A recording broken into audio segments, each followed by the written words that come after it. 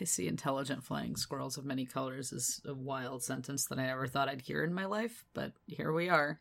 And in yet, December 2020, and I've certainly heard it. 2020. Diary, I got a doozy for you today.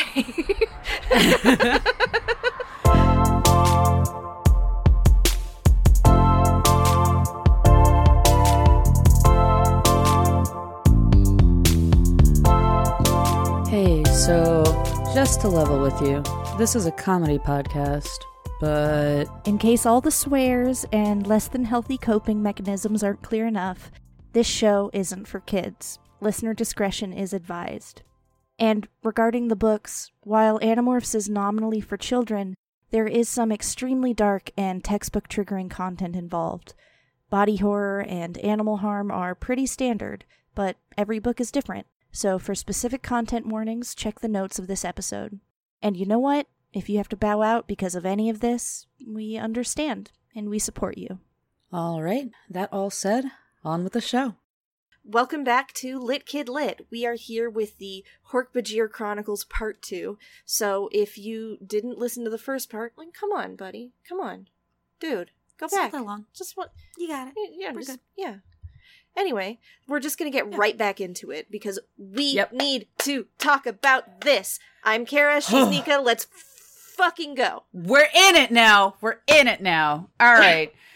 Shit. But we're in it, and guess what? So are Dak and Aldrea. They're in the fucking deep. They're in that shit, which is so much. And I love that this bit is from Dak's perspective because he gets to talk about the cultural implications of what it means to go into the deep, because this is something we didn't really touch on before, but their entire creation myth is based on Mother Sky and Father Deep. Yep. It's their two antitheses of this is the unattainable up and the unattainable down. Mm-hmm.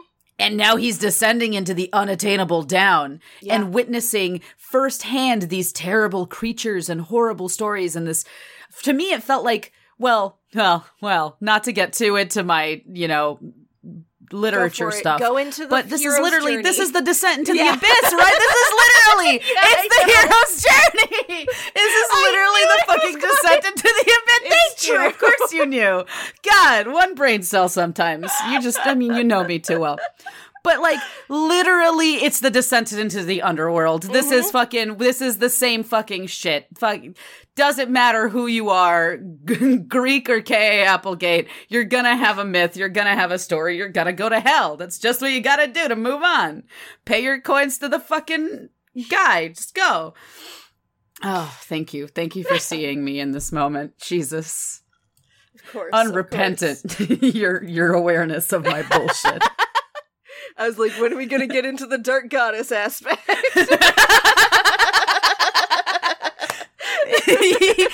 Kara rereading this, being like, oh, I know what Nika's going to talk about today. She never shuts up about Inanna and Ishtar. Oh, fuck. Yeah. So they're going into Father Deep, which this thick blue mist that swallows sound, and it makes light-based weapons backfire like crazy, which I think is a neat little bit of sci-fi storytelling. That happens. They flash back, and the Geds fuck themselves up. So they are lost in the mist, and they hear horrible things. It's very Jurassic Park, very things getting eaten around them. And someone pulls a fucking shredder on Dak's temple. Like, he's about to get got execution style. And extremely cinematic, a monster picks that dude up and eats the head off of it. Eats that goddamn thing. And, true to Animorph's form, this horrific, despicable display of just this person or other Hork-Bajir being devoured is at the hands of something called a Jubba Jubba. It's a Jubba Jubba. Yeah. It's a Jubba Jubba. I love how Animorphs manages to balance, hey, here's this literal, we're having body horror. People are dying. We're fucking in this terrible abyss. And also Jubba Jubba. Jubba Jubba. The terrors and trauma of war. And then there's a giant, six-legged goo man who just eats heads off of people called a Jubba Jubba. right? But yeah, the Jubba Jubba, everything is, they just keep running. They just keep running, but they... The Jubba Jubba comes for Dak. Remember this? Mm-hmm. The Jubba Jubba reaches out to get him, and he just hears, like, the onomatopoeia thwack, thwack, thwack, and Aldrea cuts the Jubba Jubba's hand off, and they flee further. And Dak's like, oh shit, she's a badass. There's Nika. She kicks his ass, and for this fucking thing... This fucking sentence sent me, Kara, because Dak says for the first time a monster of Father Deep has been defeated.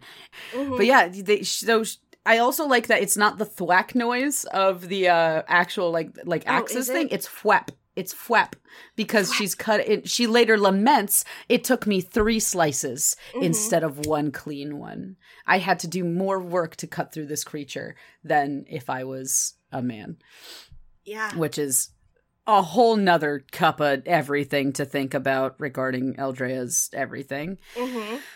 But shit, they managed to escape. They keep running. It's just this classic action scene, and they're so good at these action scenes of just go, go, go, go, go without overwhelming you too much. And the I mean, all scenes are super quick, super succinct, and they are also they're layered on top of each other. While they're running, Aldrea's like, oh, she's doubling down on lying about how the Yeerks are out to get both of them right now. Yeah. She sees him being angry at himself for having made the decision to go with her.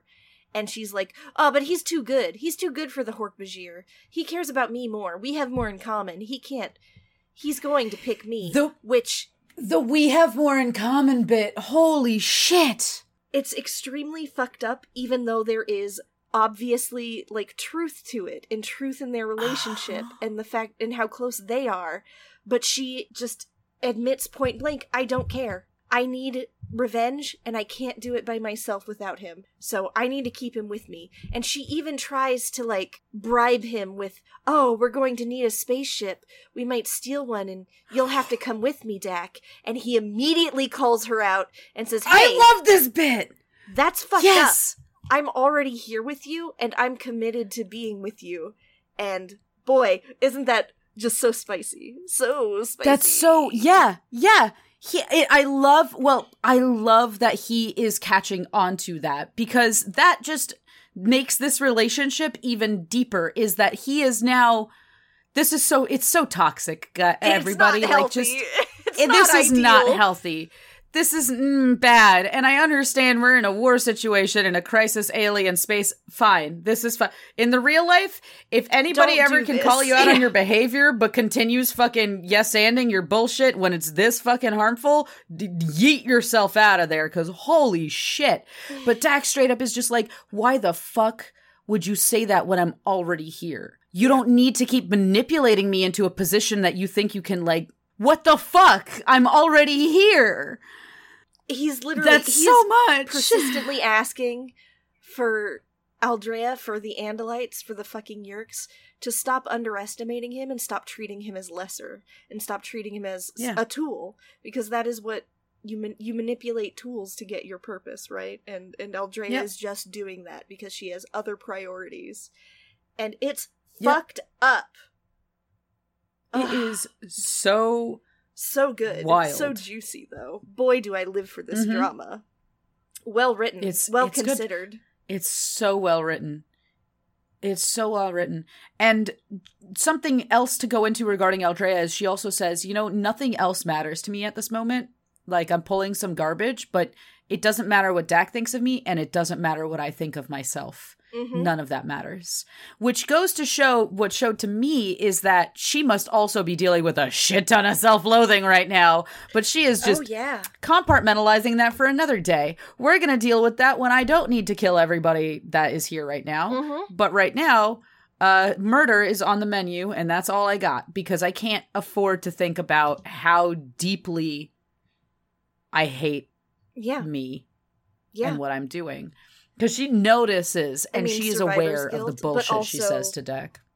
But also, totally. She's super aware of what she's doing. This isn't a subconscious manipulation. This is all fully realized, fully self-actualized manipulation on Aldrea's part, due to the fact that she's hell-bent on revenge and, like, doesn't know anything else she can possibly do to survive this situation.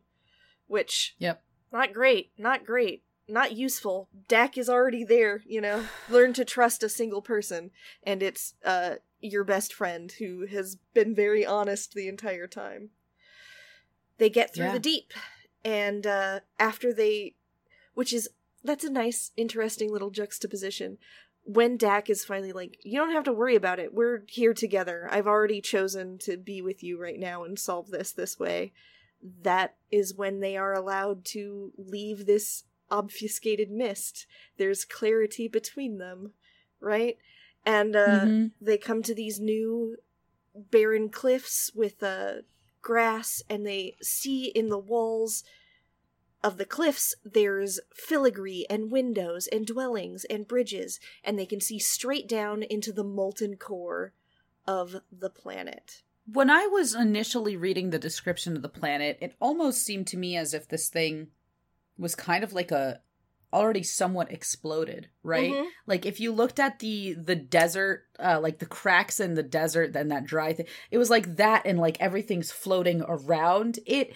I kind of want to draw this because it's so hard, but I have this clear mental image, and it's beautiful when you get to see these descriptions as they descend further, and it's this molten core. But other than that, we hit in all the bits of the things that I love, because God, there's very few things I love more than a fucking dilapidated ancient city, baby, and we in it now. Fuck. Yeah, new civilization. New old civilization. Yep. And we're in it, and there's this confusion from Dak as he's like, I don't know what's going on. And Eldra's like, well, it's your planet, dude. If you don't know what's going on, I can't answer that question for you. And he's like, no, nothing should be here. This is supposed to be empty. No one can come here and live as a Hork-Bajir. But there's just all of this fucking, like, walls that they're touching with carvings on them. Very much in this sort of, like, ancient race kind of thing. But there's more to it. And before we get to learn, it's a cut back to Esplin. Fucking, of course. Esplin time. Esplin time, back baby. Back to when his spine was just cut in half. Yeah, in case you forgot about the body horror, there's body horror. Yeah. Esplin just lying on the ground being like, okay, fuck Charger. Yep, fuck that dude. Yeah, he was a coward, wasn't he? They drag him back, and he gets shoved out of his host and interrogated. And he's just like, he ran away. And they're like, oh, we've recovered the bodies. The Andalite must have died too if they did. And Esplin's like, probably not. Andalites are, like, smarter and better than that. And another, like, clear, hey, dude, your fetish is kind of showing. That's a lot. It's a 2-sentence thing, but it's genuinely like, yo, calm down. Because here's what sends me. In this sentence, it's yes, and then it's yes italicized. Yes, the Andalites are better. Yes, they are absolutely incredible. Esplin, can you take a seat? Tone it down. Tone it down. It's nobody else consented to participate in your fucking thing going on here. Like, keep your weird Andalite stuff to yourself. But he manages to get past the interrogation. Yeah, they give him a new Hork-Bajir body after, like, a day or whatever, and he's told to kill Andrea because they're like, it turns out you were right. I guess we should get you on this, or whatever. They're like, kill the Andalite and whatever Hork-Bajir is working with them. And he's like, yes. But what he means is no. Because he's already decided that he absolutely 100% must have an Andalite body. Because powerful host bodies are like political power. And that's just really what he sees for himself. Which, dude, my dude... He becomes obsessed, and he's like, I'm going to be the one to take care of this matter. Absolutely. This is also, however, the moment when they decide, you know what? The Hork-Bajir are going to be our shock troops forever. these are our shock troopers, and this is what we're going to do, because they're not good for much else, but God, are they good for just wanton destruction. Mm-hmm. And they're disposable, and this is perfect for us. Which, woohoo! All of a sudden, this whole novel series, we've just been seeing the taxons and the Hork-Bajir over and over, and then you realize, well, fuck me. Mm-hmm. That's the end of that sentence. Yeah. And this is why I wanted, for other than obvious reasons, why I was like, this is a good place to place the Hork-Bajir Chronicles. You get the establishment of the Free Hork-Bajir colony. Let's go into what that, like, means, really. What you're really trying to preserve and what has been lost. Yeah. You know? Yeah. Mm. Oh, fuck. It's so good. It's so good. And it's so nice that this happens, like, right after we see Jeremy and Cat Halpak get freed, because now it's like, oh, context! Mm-hmm. I'm crying! Mm-hmm. All the time! So, back to Dak and Aldrea. They decide to go to sleep. She lets Dak sleep first, and she's like, I watched his Hork-Bajir body sleep in a interesting way. I like that they just kind of slump down while sitting. Yeah, they use their tail as a tripod, almost, to keep them... Somehow I picture it's very upright. cute, you know what I mean? Like, it just feels like a cute way to sit and sleep. Like, when Yeah. anytime someone just falls asleep with their head straight down while in some way... Yeah. It's very well, here's the thing, Kara, we're gonna get into this real quick. You want to know why? It's because it's a sign of its safety. They haven't had to worry about being hunted before. They haven't had to worry their entire lives. They have been, you get hunted if you go to the deep. All right, so avoid that. If you can sit and sleep and be open and vulnerable, and you don't have to curl up and hide yourself, that's a big deal. Yeah. They're exposed and they are open, and that's, oh my god, I hurt myself. Yeah, and she thinks about this too. She's like, well, Andalite used to be prey animals, way back before they had tail blades, or way back before they had anything, right? So of course they can't sleep easy. She's got to think about things. She formulates a plan, but she also thinks about Dak for a while and kind of realizes that she has a lot of attachment to him. But then she's like, no. He's a Hork-Bajir, I'm a snooty Andalite. That's not how that works. She's like, if there were better options around me, I'd probably be into that. But don't worry about it. My favorite bit of her convincing herself out of it was, come on, Aldrea. He's gonna be 7 feet tall. He swings through the trees, but he eats with his mouth. Yeah, who does that? Disgusting. What am I thinking? Yeah.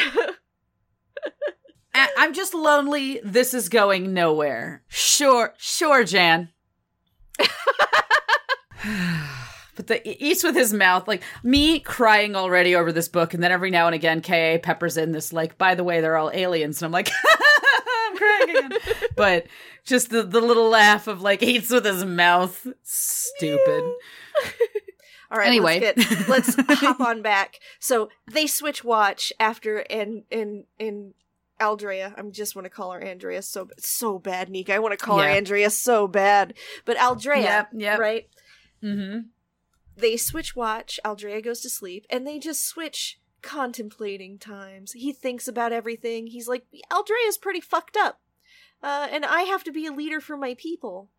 And there's a lot going on, but yeah, I'm still here with her, and what else can I do? And he looks up into this dome and sees light from the sky proper being refracted and reflected by millions of diamonds all through the inside. And which sounds beautiful. Yeah, oh, I know, I love it. Just as an aesthetic choice to have like a semi-underground civilization, to have natural light still follow through by doing that. Love it. Mm-hmm. And he sees, as the light comes in from daylight, or as daylight comes in, this like coat of many colors effect on the walls, where there's fabric and things, and he notices that they're alive, and they start waking up. and thousands of eyes turn and reflect light and shine as these small creatures who are about half the size of a Hork-Bajir, so they're like 3 feet tall, right? Something like that. Yeah, something like that. And he describes them as like larger Chadoos of these very large kind of squirrel creature things. Pissy, intelligent flying squirrels, right? Of many colors. Yeah. Yeah. Truly. But yeah, these little things are called the Arn. Mm-hmm. And this particular one is named Quetzalcoatl. Something wild. Yeah, that one's too much even for me to try and make a mouth sound to it, you know? Mm-hmm. Quetzalcoatl sounds right. Sounds better. Yeah. The Arn are like, well, you're not supposed to be here. Get the hell out of here, Hork-Bajir, you dumb piece of shit. Everyone who interacts with the Hork-Bajir that isn't Aldrea essentially demeans them and insults them, according to their intelligence. And, they're like, no, I don't think we are. You're small, and we're gonna physically threaten you now. Dak gets so fed up that he, like, grabs him, and the guy's like, are you threatening me? And Dak's like, no. And Aldrea's like, yes, we are. So, answer our questions. Yeah. Yeah, we are, and you look scared, so, I mean, this is on you now, bud. Yeah. And in general, maybe this is mean, but all of the Arn just remind me of, like, easily bullyable, like, the classic sort of scientist geek you see in movie tropes and stuff of, like, I'm not gonna share my secrets with you. Oh, no, is that a gun? Yeah. Oh, like, God. The kind of dude who gatekeeps. You know what I mean? Yeah. Are the Arn all incels? More news at 10. I mean, yes, they do hit I'm like, gatekeepy nerd. Kind of, like, weirdly into eugenics, and bio-truths. Turns out talking about eugenics is a little bit tough. A little bit hard. A little bit more problematic. Like, not great. It's eugenics. Well, not great. What? Well, the thing about it is, this has never been framed as a good, nice thing that the Arn did. But in truth, the Arn, after very mild pressure, like, not a whole lot of threatening, just even the aroma of a threat. And they're like, we'll talk! And they bring up the view screen, they play the presentation, and this planet was destroyed by an PowerPoint they've made. I know. This planet was destroyed by an asteroid that was in unsteady orbit for a very long time, 12,000 years ago. The only people who survived were in stasis on the moon, and the ones who survived came back and the atmosphere is ruined, so they started bioengineering things to make it livable and work as in general, they had tried building some spacecraft and stuff to escape, but they weren't physicists, they were biologists. Every single one of them was way more geared towards, like, life sciences as opposed to, like, mechanical engineering and physics and stuff like that. So they couldn't figure out how to make faster than light travel. They instead had to focus on what they could do to survive on this planet. And because of their bioengineering, we get 2 whammies here. First whammy, every creature that is in the deep is a creature that has been bioengineered by the Arn to exist there as a defense system. Second whammy is so are the Hork-Bajir. Yeah. They created a race of tree-herding creatures, and they created these, like, the trees. They maintained and facilitated the creation of this entire planet's livable ecology.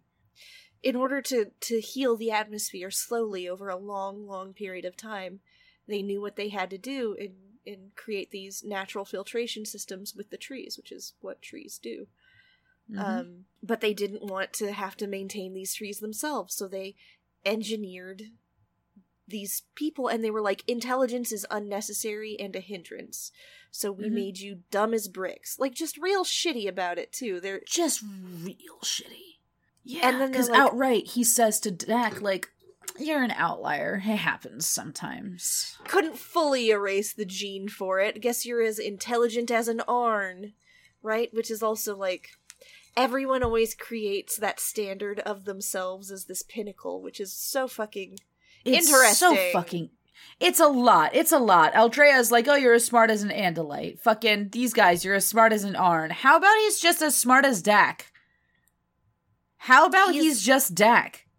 He's as smart as a Hork-Bajir because he is a Hork-Bajir. Let him be a Hork-Bajir. Fucking God.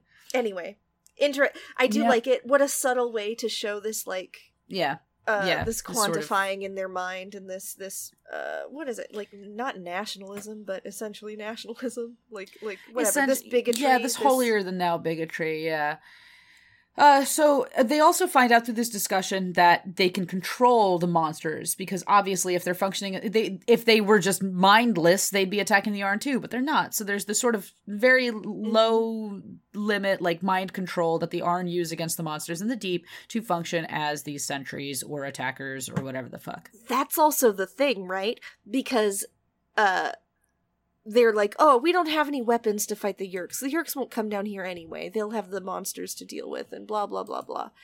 And they're like, oh, they will, and what are you going to do? And Dak immediately says, you have weapons. You have a monster army. That is a weapon, which not even the Arn thought of and conceptualized that they could use them in that way, as opposed to this passive barrier, right? Yeah. Immediately, Dak surpasses what the Arn expect of him. Yeah. God's bless this boy. I love Dak so much. Dak is a lot, and I adore him. Mwah. Mwah. Love it. And then, and this is when Aldrea's like, good job being a real ruthless warrior person. And he's like, yeah, I've learned how to be ruthless. I have a good example. And she knows he means her. He knows that she knows that he means her. Yep. And she's just like, oh yeah, those Yeerks, right? They're real ruthless. But they both know. Mm-hmm. They both know. There is no everything that's what I really enjoy this as a narrative choice, by the way, of just being like, both these characters know what the other's thinking. We're just going on from there. We're not going to worry about, like, having to establish the omnipotent voice of the narrator. They both know. We're moving on. Done. Which is just so nice, because you don't have to worry about, like, wait, but Dak doesn't know, or does he? Or does Aldrea know, or does she? It's, they know. And they're aware, and this is a conscious thing that all of them are doing. And it's just like, mwah, chef kiss. Thank you. That's how you make some compelling toxicity. Also some, like, where you still understand the connection between them, despite them having this really fucked up, tense, and horrifying, like, relationship and whatever, right? Like, you get it. You totally get it. Yeah. And Esplin time. Esplin time, hard cut Esplin time. I'd like to do a quick concern about Esplin. I have a concern. Esplin starts out by just being a shithead towards the Hork-Bajir, obviously. He's like, they're pitifully easy. Oh man, look at how easy it is, we could take advantage. But here's the thing. They are trying to learn more about the efforts of Aldrea and Dak and all of this shit, but they were looking for Dak's friend Jagil, and they can't find him. And this is the point of the book when I realized that Jagil is a metaphor. Jagil is like... Tell me. Jagil is the representation of Dak as a Hork-Bajir, which is really weird, but that's what I saw him as. But Jagil is like the ideal Hork-Bajir. And that's why when Jagil makes movements as a Hork-Bajir representational of the species and of Dak's Hork-Bajirness, it's on purpose. And it's just when he runs away, Jagil's gone. When he shows back up, Jagil's there. It's a direct tie-in to using Jagil as a representation of the rest of everything else, which is brilliantly done. It took me till, almost the end of the book, but I was like, oh my god, I get what his point is. I get why he exists as a character, a named character in this very simplistic book. Yeah. He is the direct reflection of his, not only a representation of the Hork-Bajir people and a normal Hork-Bajir life for Dak to reflect against, but also a representation of his ties and what drives both of them. And just the emotional reflection, my god. Yeah. My god. Anyway, Esplin infiltrates the Hork-Bajir. He's just like, yeah, I'm back. And they're like, cool. Nice to see ya. The Yeerks create a Yeerk pool by destroying the giant tree violins that they use to communicate and filling it up with their sludge, which is awful. And they're all joking and laughing and having a good... He's palling it up with his twin, which he's like, but I'm the superior one. Yeah, you know. And Frickin'. they're hanging out talking about how cool it is to have bodies with knives. And Dak and Aldrea show up with the monster army. And Esplin is love-struck. It is incredibly fucked up. He says she looks so beautiful. Is that weird? It might be a little weird, but she pretty is fucking weird. The most compelling, beautiful thing I've ever seen. Esplin, my dude, I'm gonna need you to take like 800 steps back. Oh my god. A delicate, small, dangerous thing. Like he is just... Every fucking word here is just dripping with this like want. And I'm like, oh, I hate all of it. This is so... This chapter, this entire bit is the slimiest thing I've ever read. Like, I'm just like, whoa. It's awful. Gross. The bit, right? Someday I would tell her how I'd felt at this awful moment. Someday I would live inside her head, and I would tell her that I had admired her on this day. Someday, when she was my host. Which is... Yep.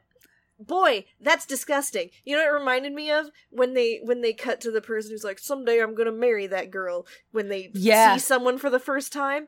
It's still fucking gross. It's gross, and I'm glad that it doesn't work out for him. Just the way same way I'm glad it doesn't work out for anyone who says that in a movie or media product. It's gross, and it's so much, and just Esplin, holy fucking shit, my dude. It's a lot, but basically, this entire, like, party of... I think that K.A... This is not going to be a, like, controversial sentence, right? But everything that is done so purposeful and deliberately. The fact that the first time we really see an outside of the Yeerk pool is a fucking jacuzzi is on purpose.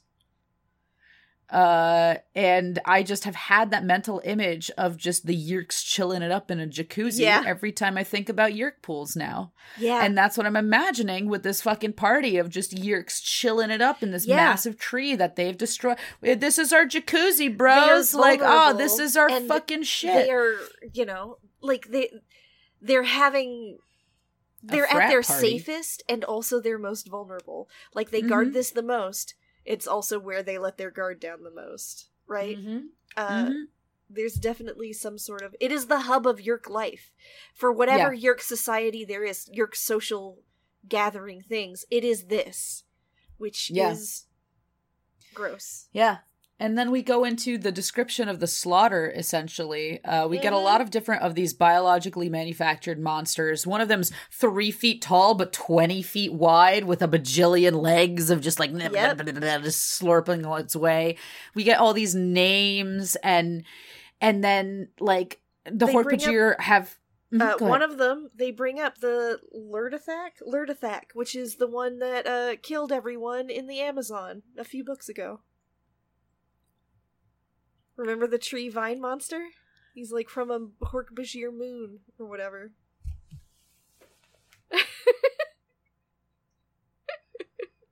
I am despondent.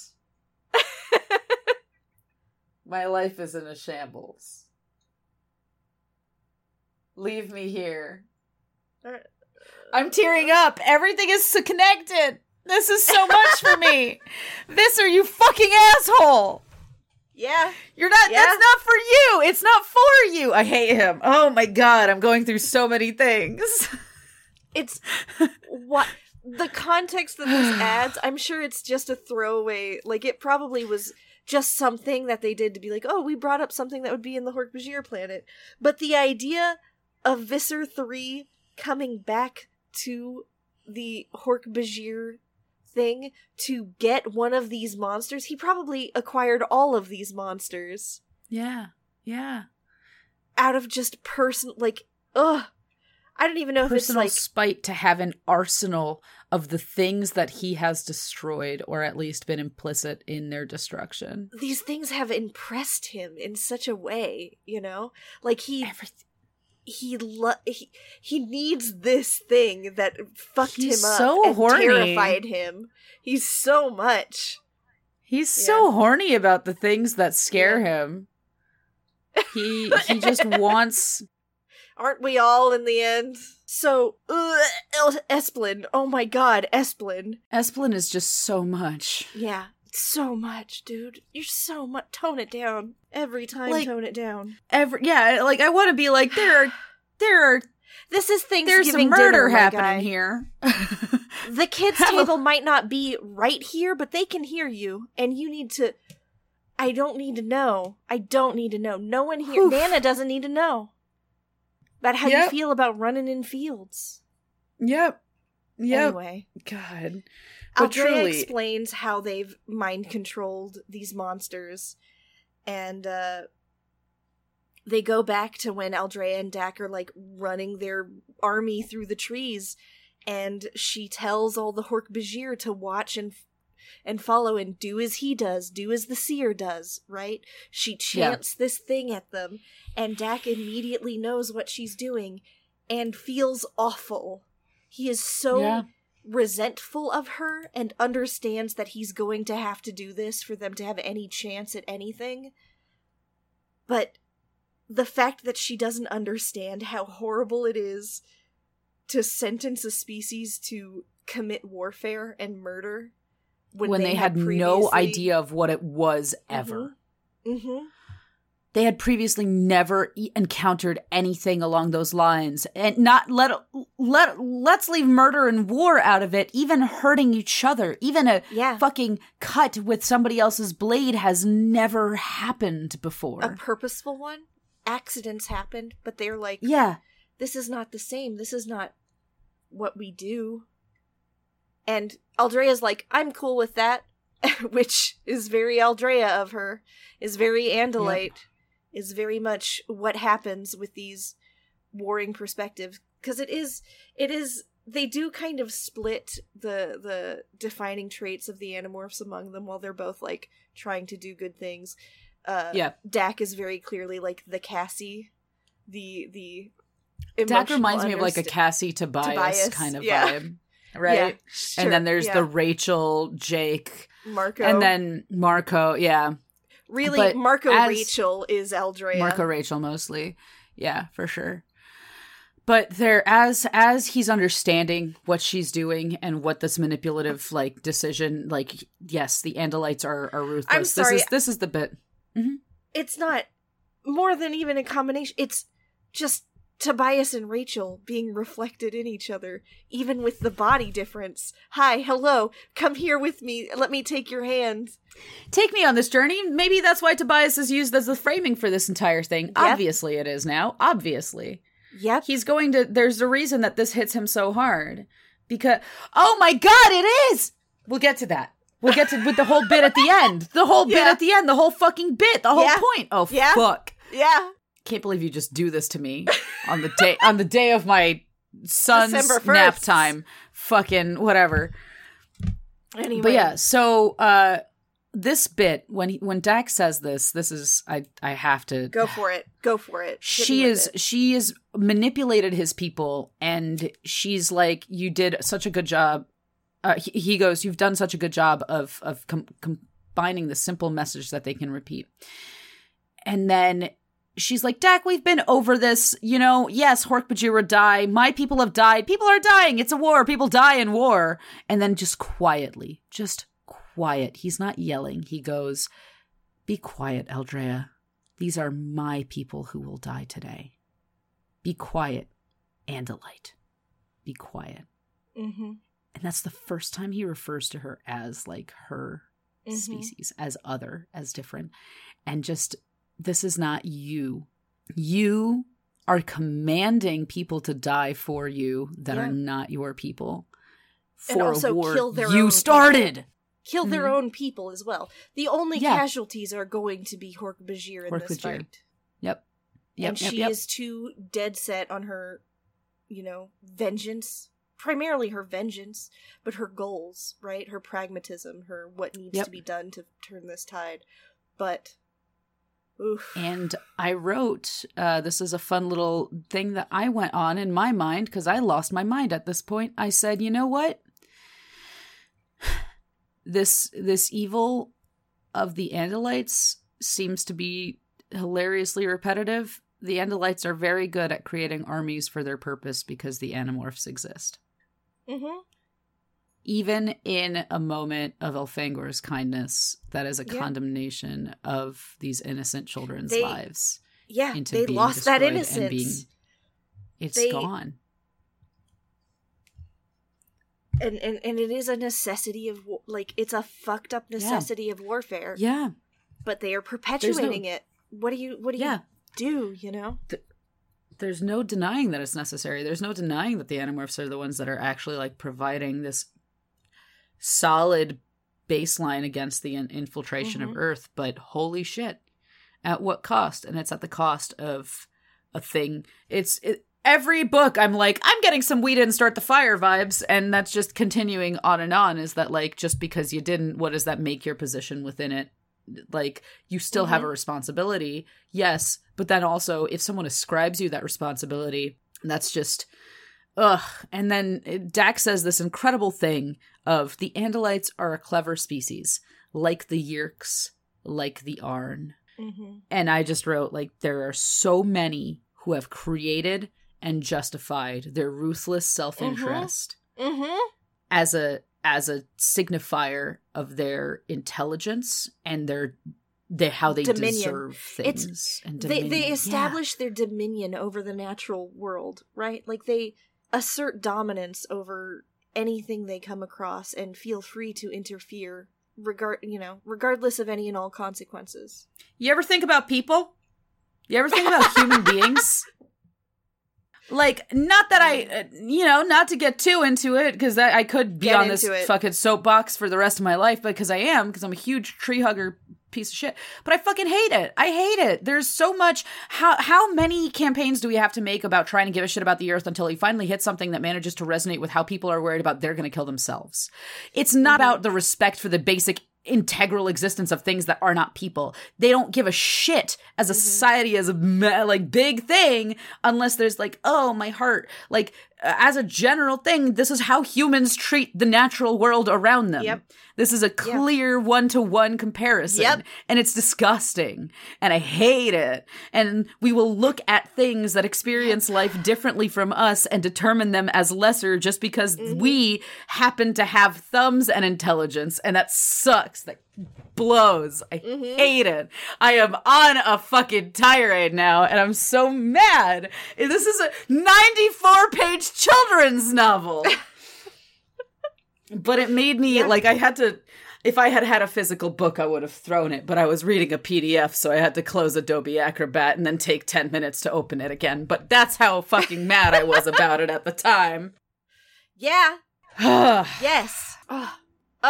Thanks, Animorphs. Thank you, Animorphs. It's very good. And this keeps on coming up because this comes up again, with the Chi, with the androids, with all of that of...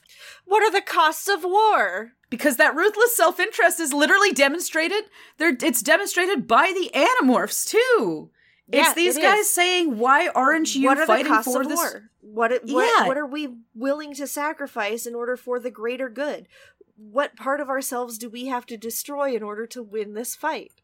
They all are continually asking and getting really bad answers, honestly. Not wrong answers, right? But answers that determine that, it's harmful. It's harmful no matter what happens. Well, because the question itself is rooted in the moment, right? But they're not thinking about how it's perpetuating the cycle. Because when you're thinking about how are we going to get through this war... When you're in a war, you can't... The act of warfare is damaging, right? It is destructive. It is, even no matter how justified your reasons are or how dire the consequences of inaction are, you are destroying a part of yourself by being a weapon, Yes, absolutely. And because these are the people that are making the decisions in the war, that's going to affect what comes after. Because when you're in a state of warfare, you're not thinking about how peaceful and kind and gentle can we have the people that come after be? How can we allow this like, when you've been doing violence for so long, how on earth can you understand peace? Yeah. And what will happen when you no longer need to fight? If you do not die in the war, if you do not die fighting, what is the aftermath of the choices you had to make? Yeah, and exactly. The skills you've made and the person you've had to become. Hey, yeah, Animorphs. We get into this every fucking book because it is a consistent theme.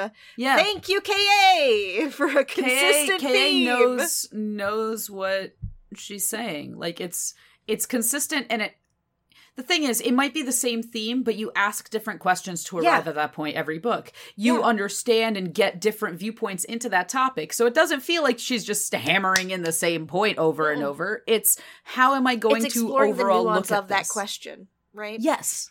Yeah. Because there's a lot of nuance. The purpose and execution of warfare and violence, there's a lot of nuance to that. That is a huge question to ask. And I think it's a really nice, really well done and interesting exploration of that. Because I think it's especially, it's a huge aspect of human life and human history is warfare and the violence we do against each other. And I think it's important to have those kinds of discussions, not only like for kids or directed at kids, but on the level of anyone can understand the subtlety of this. The danger and damage in these decisions. Yeah. All right, let's get off the soapbox and get back to it. Yeah, let's get back to it for sure. But yeah, so this is right after Dak makes the decision of what's going on, and everyone's swinging around him, chanting, and there's a big classic, like to me it seemed like a classic Netflix movie kind of action sequence Saving fight. Private Ryan, very Saving Private Ryan, but in space with giant snake people and an Andalite. Gunshot noises or blaster noises, I guess. Tew, tew, and all of this stuff. Just, it's a very action sequence. Like, it's not that there's not much there. There is. Just read it. I promise. But this battle is raging, and there's this craziness going on, but Aldrea has a plan, and she manages to go for a Yeerk fighter, and she is trying to send out a message to the Andalites. And this fucking bit, I want you to take me through this bit. I believe in you, because I'm gonna cry if I do. So Aldrea gets into the ship. This was the whole plan. She needs to send a message to the Andalite homeworld and the Andalite fleet. She starts that up. Esplin comes in and knocks her unconscious and pins her and basically tells her his whole plan about taking over her body and is being very disgustingly evil and gross and domineering and stuff like that, which, sounds like Esplin. Classic Esplin behavior. Classic Esplin. He kicks Aldrea away and decides to use the ship to destroy the monsters, but while she's there, she morphs a Jubba Jubba and chokes him out. And this is the second time she has gone fucking insane on Esplin specifically. Because the first time, way back when Dak cut his spine in half, she leaned down and, threatened violence against him and his whole species in his ear. Remember that? Yeah. We didn't mention that, but I remember that. That was a lot. Yeah.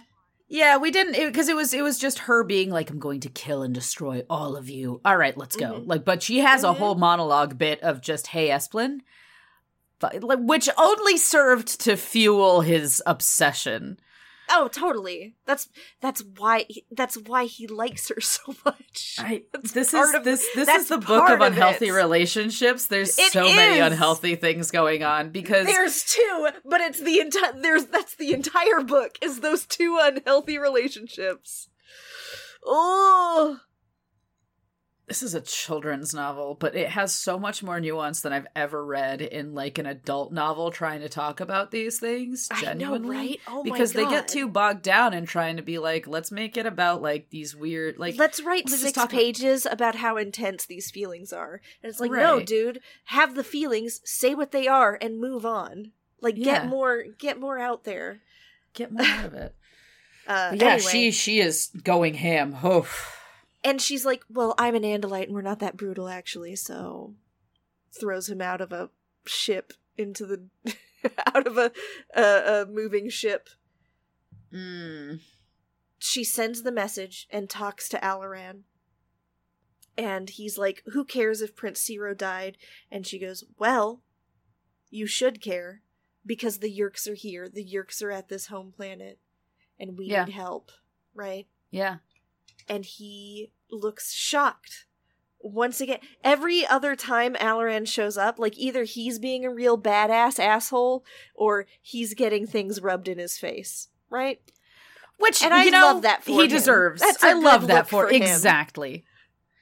Fucking, I want nothing more from you. You, But yeah, he like the snide bullshit that he throws of like, it's not really a priority if you and your family die. Like, obviously.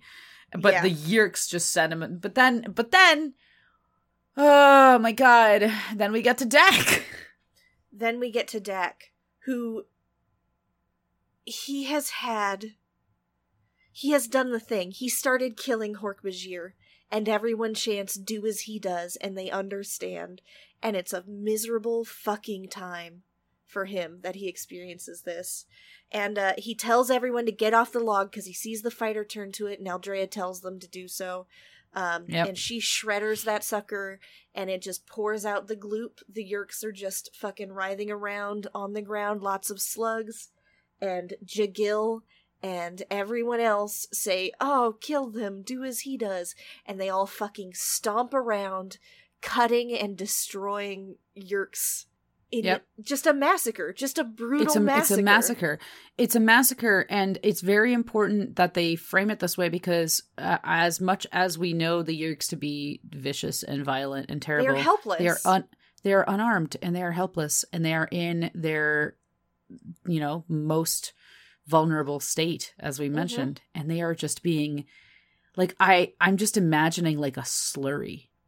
Like this sort of like a basically a Yeerk stew that people are just running around in, and it's disgusting and it hurts. And at one point, Dak says the thing of like, we don't need monsters anymore because we have become them. Yep. And that's a lot. Dak God, also, Dak. a larger ship comes in to fight them and blows up the other ship and stuff, and Dak screams like, to the trees, and they all listen to him, and they leave, and he notices that, and he's like, they're all obedient now. And it's not because he's the seer, but it's because with this he's destroyed their entire way of life, and they know nothing else but to follow him. They have nothing else they can do. They have no other answer to this situation. Yep. So now he has to be that. Yeah, and then, it's so weird because once Dak acknowledges that he is this, like it's a shift for everybody. It's a turning point for everybody. Meanwhile, Aldrea just keeps calling it like our little army, our little force. They jump cut. This is when the jump cut to 7 months later after this message has been done, and they're fully just doing the guerrilla warfare. They like name drop it as guerrilla warfare. Yep. Winning battles, losing the war. Right now, they have an army of 42 with them. And they started with hundreds. Yeah. Not that many, but at least hundreds. God. And they're taking advantage. Well, not taking advantage. Fuck the yarn. Taking fuck advantage. the yarn, but whatever. they're using the yarn still, and and they keep intimidating them with being like, yeah, well, we have knives, and you're shitty little people, so fuck you. You can heal us. Heal us. We're trying to save the planet. Yeah. The Arn tells them like, oh, well, we created like an aneurysm switch in our brains, so once the Yeerks try and infest us, we'll die. And then they'll just leave us alone and we won't have to worry about it. And everyone else is like, this is incredibly stupid. They will just kill you all. Why do you think they wouldn't kill you all? Yeah. Why do you think they... If you present yourselves to them as disposable, you will be disposed of. Mm-hmm. You're not just going to suddenly be lauded and left alone. Fuck off. No, I guess you are we're going done to be here. destroyed. No.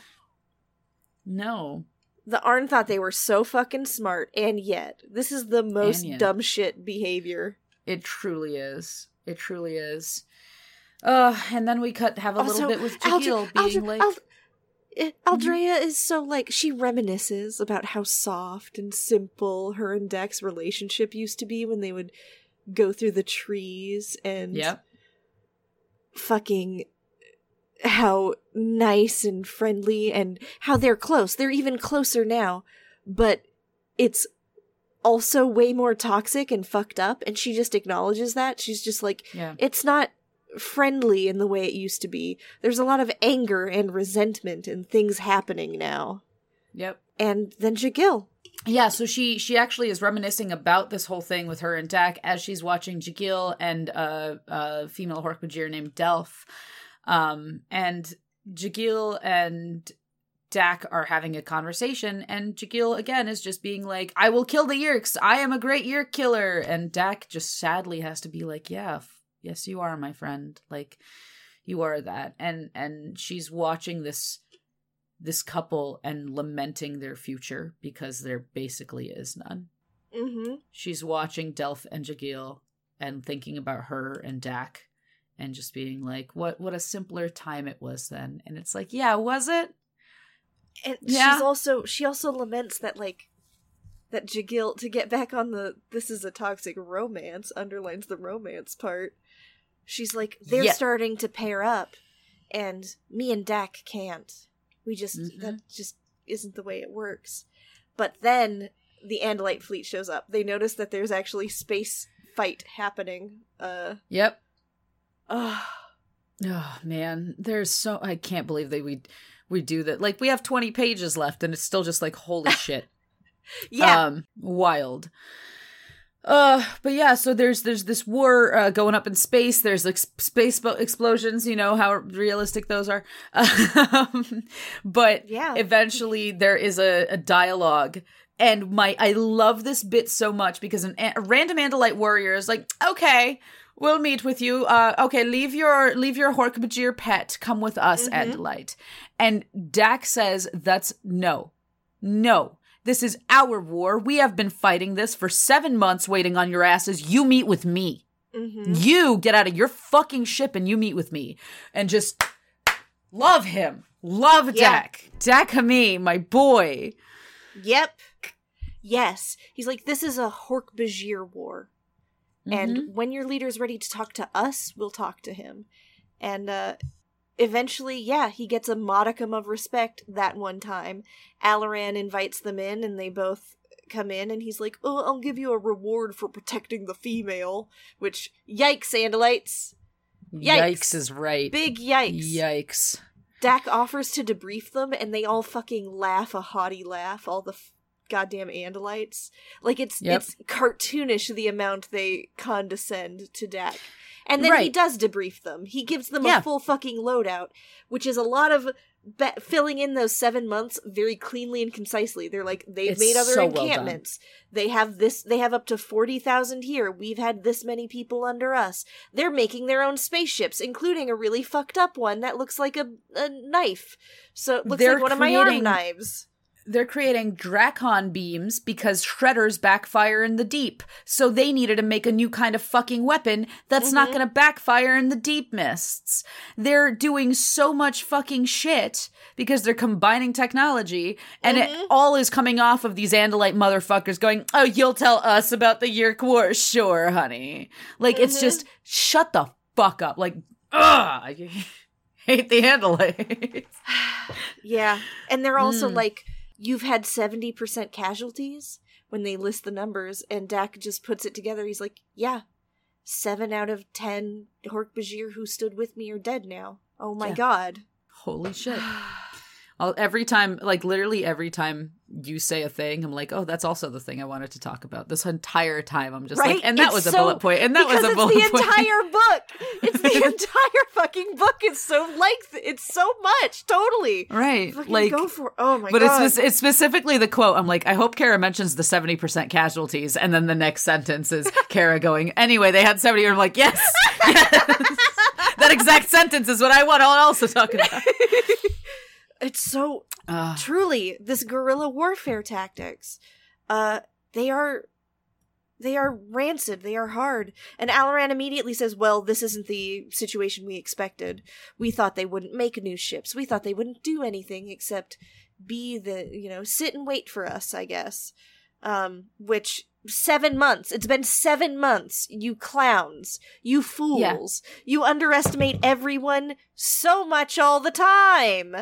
And Alaran says, he calls it, this will be a tough little war. A tough little war. Yeah, because he underestimated the Hork-Bajir, but then outright to Aldrea, he says, of course we underestimated you. You're a woman and the daughter of Prince Zero, so of course you're a fool. Yeah. Of course. We didn't think that anything that you were reporting had any merit. That's why the rest of the fleet is going to take a year to show up. Like, fuck, why the fuck would we give you any benefit of the doubt? Which is just disgusting. It's disgusting. And then he has to add that tough little war bit. You shit. Next time I see Prince Alaran, I'm going to kick him. Here's the deal. Here's the single right that Alaran has earned. He is not trying to abandon them yet. He is committing to this war. He is not just leaving or doing anything. He could have dipped, yeah. He's doing a single thing, which is, I guess, what you can expect out of war and the institution of warfare. Yeah, I mean, there is this to say about the Andalites, right? Is that they, as a collective species, took responsibility.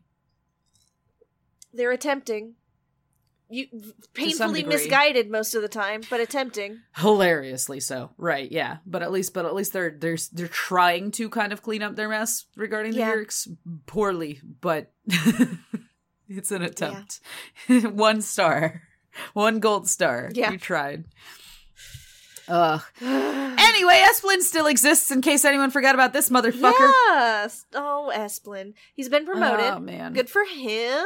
Question mark? He's now Visser 12. But he only got promoted because like 5 people in front of him died. Yeah. So his promotion wasn't that he did anything of merit. It's that people ran out of spaces. And we're like, I guess you're 12 now instead of 17. Fucking incredible. God, I can't believe you're trying to ruin this moment for him. I will ruin every moment of this sluggo's life. He invited you to this after work drink and tapas, and you're here shitting on his promotion. It's the tapas that gets me. Listen, Esplin, but like, if you had killed them, I'd be impressed, but you just stood there. I don't understand the question. I don't understand the nature of your accusations. I've worked hard for this. I've worked so hard for this. Okay? All you've done is have a kink. I don't understand. Well, he did just today. I was thinking about Andalite tactics. I was doing some intensive Google image searching, and I was thinking about Andalite spaceship tactics and like how smooth and cleanly they maneuver. And later on today, I was actually piloting one, and I thought, you know what? You know what I would do if I was a sleek, strong, sensual Andalite? I would wait until I was about 5,000 yards away, and then I'd dip low and try and shoot up into them. And I followed my instinct, and you know what? That really impressed. This is the most cursed bit I've ever heard in my life. It's real bad. This is a real, yeah. Anyway, order some more nachos. God. Tankard of Margie's for the party. Yeah, anyway, Esplin's promoted, and we're all very, very proud of him. Oh, God. Oh, he calls Aldrea that vile Andalite girl, which is like a little horny, but also I'm like, he's really trying to get over his crush, isn't he? He really is. He really is. He's like, maybe if I color this with as much vitriol as I can, I'll stop having feelings. He's like, she didn't text me back. Mm-hmm. Vile Andalite girl. Not really interested anyway. Yep. And then Dak's perspective goes into saying, like, hey, the Andalites actually didn't help at all. They just intensified the war. They didn't actually do anything to make this lesser. They made it worse. And yeah, maybe the main fleet's on its way, but it's going to take a year. Which real quick, in case this implication hasn't gotten across to you all, this is the same position the Animorphs are in right now. It's the same position. It is exactly what the Animorphs have been going through. I think their estimate was 2 years, right? 2 years. Isn't that what it was? Yeah. So if this is the exact same position that the Animorphs are in, and everything's just progressively getting worse, wow, getting worse, fucking clearly beer time. We're getting there. Yeah, it's just, so from time to time, some fighters would show up. That's about it. That's about as best as they can do. It's just otherwise a complete fucking shit show. And from 6 months, it's another big-ass time skip. After 6 months, 2,000 Andalite people have been reduced to 400. Yeah. And the 42 Hork-Bajir are now 12. Yeah. There are also... on the war, they're still making more ships. The Arn that they have captured, because they no longer fear the mist, they no longer fear Father Deep, right? They don't care about the monsters. The Arn they capture are now used for slave labor. Yep. So there's that. Mining. All of the things they want to do. Mm-hmm. Dak and Aldrea, while they're in the Arn encampment, that where Alaran and his group have made their thing. They see that one room in particular is always guarded, and Dak is very concerned about this, and they go up to the guards and ask to go in, and they're extremely fucking shitty to Dak. They call them all sorts of names that are cruel and fucked up. And Aldrea tries to make excuses for them, which is, I fucking hate that. I hate that so much when someone says something truly atrocious and they're like, well, they're under a lot of stress. Right. And well, to me, it also feels like a shitty tone policing vibe of Dak being like, that's shitty. They're being shitty to me. And she's like, well, they didn't know who you were. And you all kind of look the same, which is just racist. They thought you were one of the regular Hork-Bajir, right? And he's like, what's wrong with being a regular Hork-Bajir? Right. Because truly... come the fuck on. They're so awful. They're just truly awful in this book. He anytime he has this outburst, she's like, you gotta calm down. It's not that, but it's very, God, this is so toxic. And then Dak is like, I do not care. Fuck. Yep. He essentially says, fuck the Andalites. They're awful. They're not helping us win this war.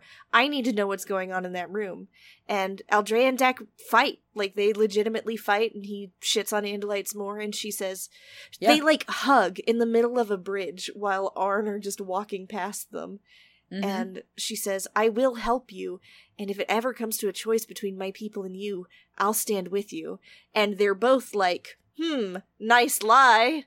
Yeah, because all of Dak has this speech. It's a long fucking paragraph, and Aldrea's like, you've been rehearsing that for a while. You've been thinking about this for a while. Both of them know that they're bullshitting each other. They're just like, God, this is so unhealthy, and I don't know why I'm living for it. I'm living for it because it's consciously unhealthy, right? It's like a well-created toxic thing. You understand the unhealthy. You're not supposed to be like, wish that were me. Right. You know what I mean? Yeah. It's there just is tension and great drama. Character dynamics and drama, but you don't romanticize it. Yeah. And something about when she says that she'll stand with him is, Kaya makes a point to say she looks at him with all her eyes, because previously multiple times he's mentioned that she only looks with the two on, her eye stalks are always somewhere else. Those other eyes are always focused on something else. But this time she focuses all of them on him, which is really interesting. And it's just they're both like, yeah, okay, cool. I appreciate what you're saying. No, you're lying. No, you're lying. What know a how sweet you really sentiment. Feel. Right? Yeah. That's it, though. It's just a sentiment. We both know that that's not how it's going to go. and then Aldrea pulls some shit. Aldrea goes, I love Aldrea Aldrea to pull some shit. Aldrea pulls some shit. Aldrea's been pulling shit for a while now, but Aldrea goes from 0 to 100 in no fucking time. Maybe she was hovering so around a solid true. 45, and then she's just like, done. Aldrea looks at, consensual DNA melding and laughs in its face. So yeah. She doesn't respect the sentience of other species. Who gives a shit? No, That's truly, hilarious. Most Andalites don't. Aldrea? But Aldrea? No.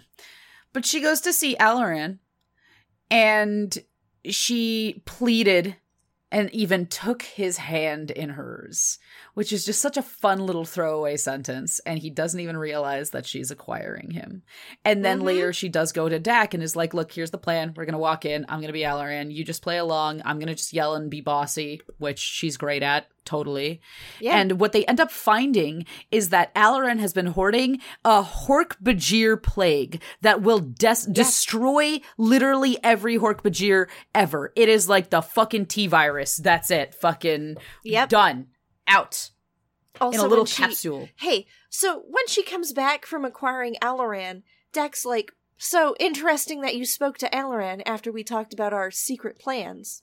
What's going on with that? And she can tell that Jagiel and Delph, his mate, are like they're obviously guilty. They feel guilty. And she's like, oh, you sent your friends to spy on me. Well, don't worry about it. It was actually for us.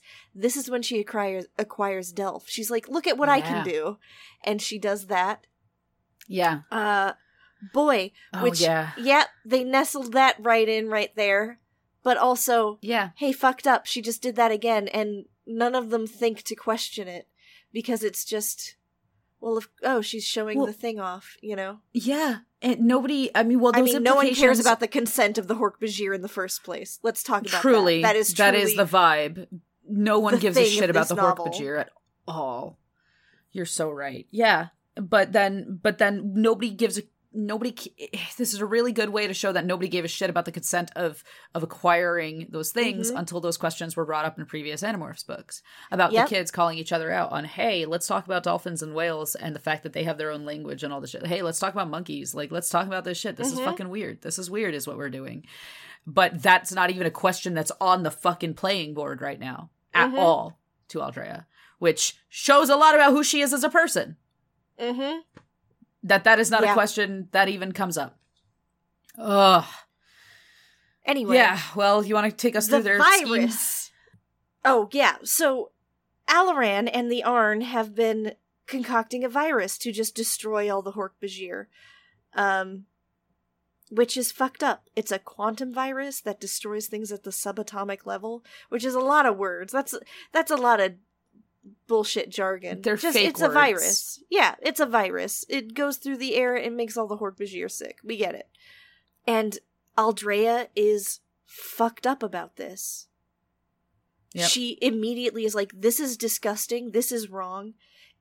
No one would allow this. This is horrible. And she immediately is like, well, we're gonna, she's like, put it all in a mini keg. We're gonna go yeet this bitch into the core of the earth. The core of the Hork-Bajir planet. And I'm going to destroy these labs because fuck this, he's not allowed to do this. And this is the moment when Dak is like, oh, I love her, right?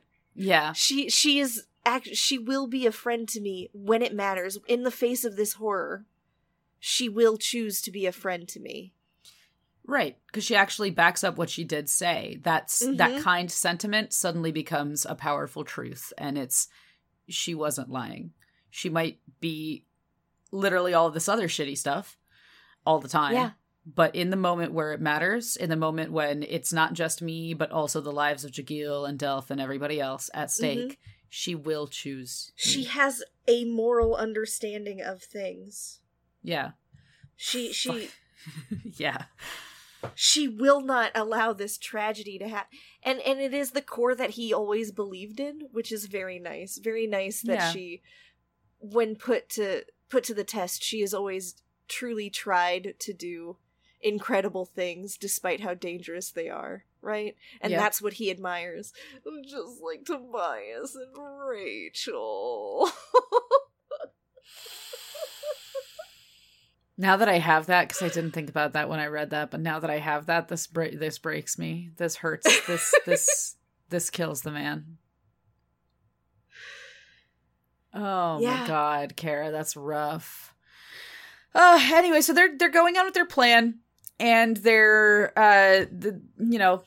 inevitably foiled once again by Esplin. That's basically the vibe. It's a Scooby-Doo villain at this point. It's just like, ah ha ha, and here I am. Anyway, look at you, beautiful daughter of Ciro. And also I'm here. I love this morphing technology you have. It'll be so fascinating to use once you're my host. Ooh, let me give you an evil speech. And he even says, did I gloat a little? Oh, yes. Oh, yes, indeed. Like, my goodness. He is the start living of for a this frequent. He goes to that well so frequently. Esplin loves to gloat. Loves a gloat. Yep. And just is like, he croons over her. He's just like, you're impressive. This technology's incredible. Oh, yeah. Oh, my God. This is... Ooh. So when Esplin... Look... When they take the mini keg of virus, right? They put all the virus that exists in the thing. They blow the thing up. Everyone wakes up. Alloran's like, murder them. And they're waiting to see if all the Andalites will murder them. When Dak and Aldrea jump off and land on the fucking blade ship, right? Yeah.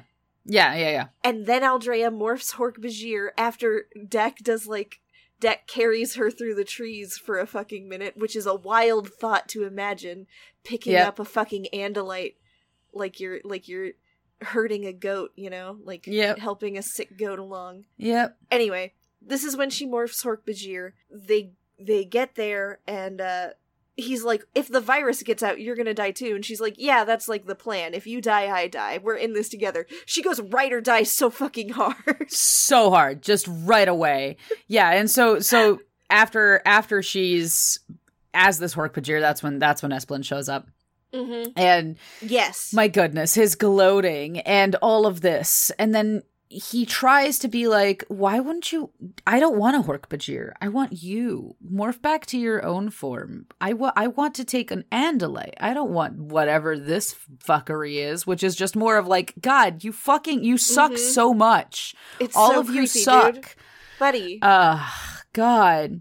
It's so fucking and gross. Then, and he's like, we're beating up your friend. Haha, that will make you morph back. It takes them a while before he's like, oh, I can just get inside of her brain right now and then make her morph back.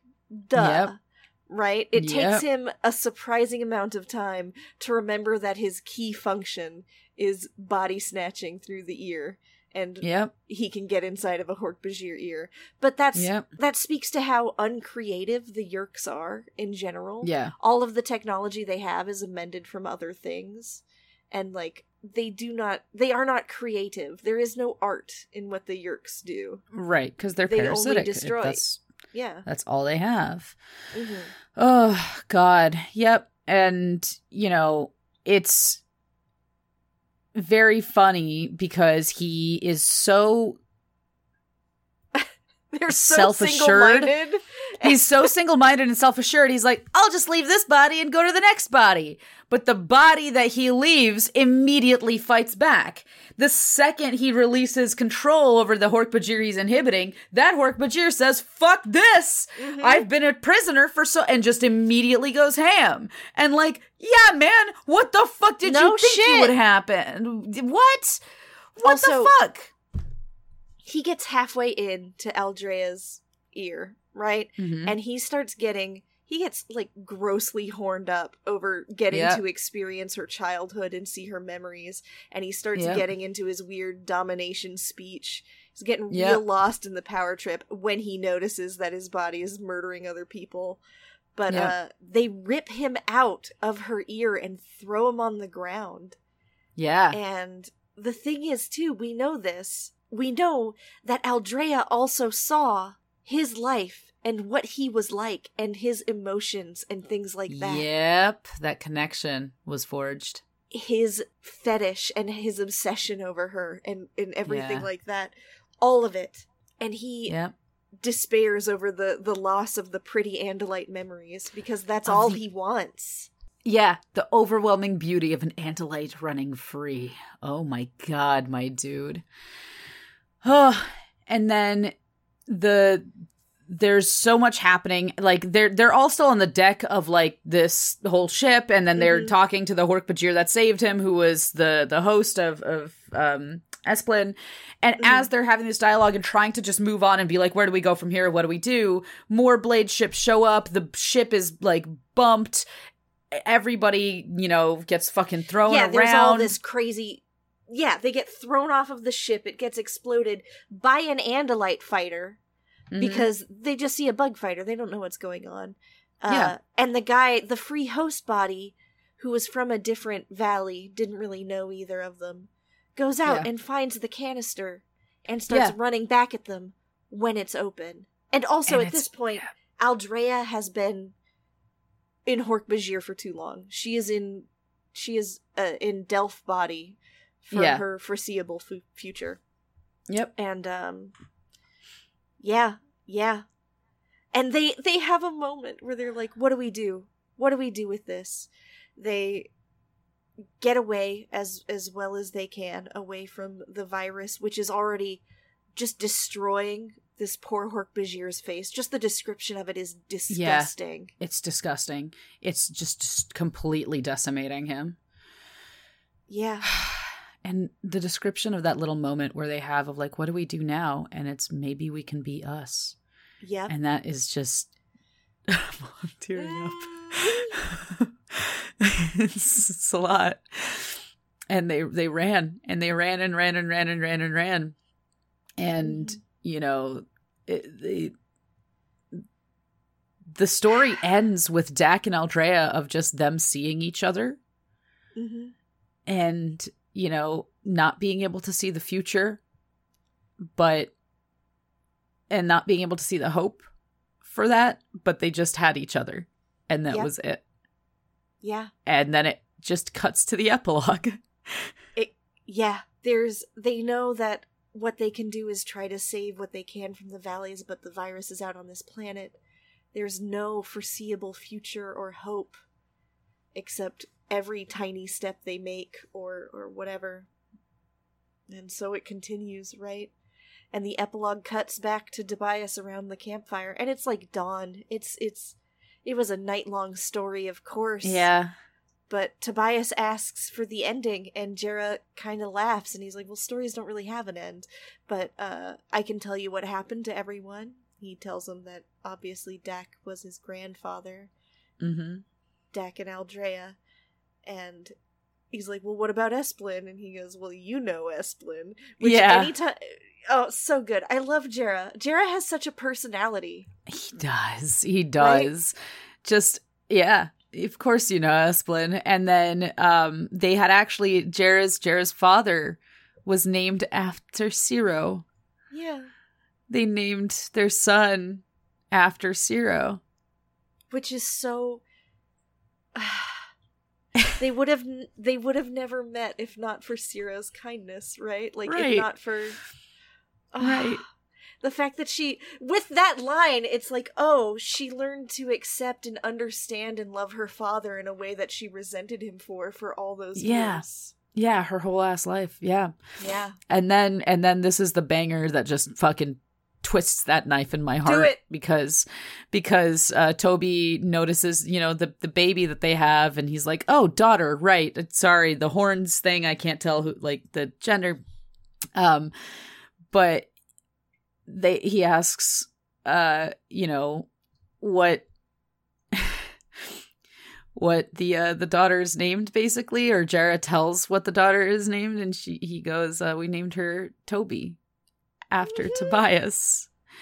And they just go, yeah, it's a strange name, kind of like how Ciro is strange. And then they say Toby is different. And Tobias flies away. Takes a second, turns around, and goes, wait, when you say Toby is different? And Toby just says, yeah, I am. Yeah. And she's like, yep. She's like Dak. She's a seer. She's seer. Oh, it's so good. It's so good. Oh my God. It's so fucking good. And she, like, Toby Hamid, the descendant of a brave Andalite girl in a Hork-Bajir seer, was going to write the next chapter. And that's why the story isn't over and there is no ending. And it's so fucking good. Ugh. Wow. What an incredibly complicated, nuanced story told in such a short, beautiful amount of time. And there's so many moving parts. There's so much shit we didn't even touch on. There's just plenty of stuff here.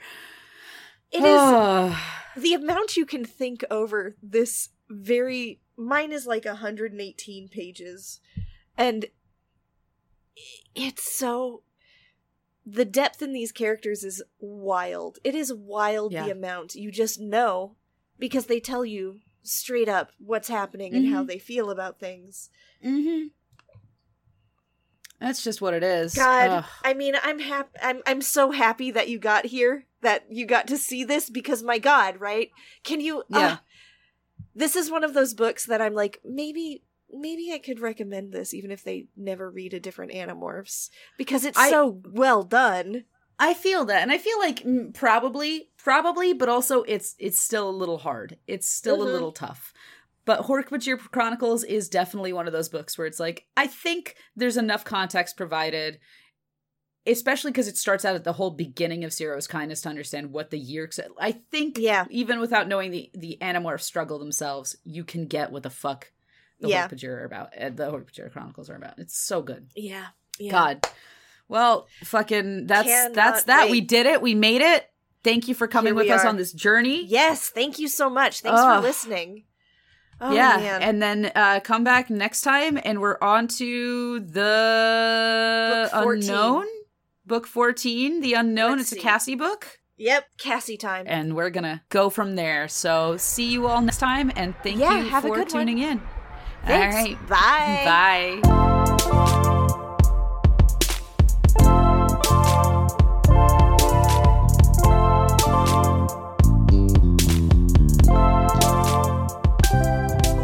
Hey everyone, thanks for joining us. We hope you had as good of a time as we did. First off, let's all thank K.A. Applegate, Michael Grant, and Scholastic Books for their extremely fun and traumatic children's series, Animorphs. You can find links to get your own copies of Animorphs in the episode footnotes. We'd also like to thank our friend Matt for making our intro and outro music. You can find him at Nice Wizard Music on Twitter. Check him out. Hit him up. Make him slap the bass. And, of course, if you'd like to send us comments and get updates on episode releases, you can follow the Lit Kid Lit Twitter at LitKidPod. Or, if you'd like to follow us individually, you can follow me, Kara, at Bishojo World, or Nika at Gossamer Owl. That's Bishojo with a U and Gossamer with 2 S's. You can also email us at litkidlitpod@gmail.com. You know, it's a good classic Gmail. All right, bye! Nika's been on her fucking Inanna High Horse about Gilgamesh forever. That's me. Inanna High Horse. That's my drag name. Anyway, God, we're in part 2, and we're in part 2 and avoiding talking about eugenics, which is how you can tell that we keep deviating. Because it's true. Turns out talking about eugenics is a little bit tough, a little bit hard, a little bit more problematic. Like, not great. It's eugenics, not great. Is gonna haunt that's gonna haunt me for the rest of my life, knowing how this book turns out. You can't see it, everybody, but Kara just smiled at me in this devilish way.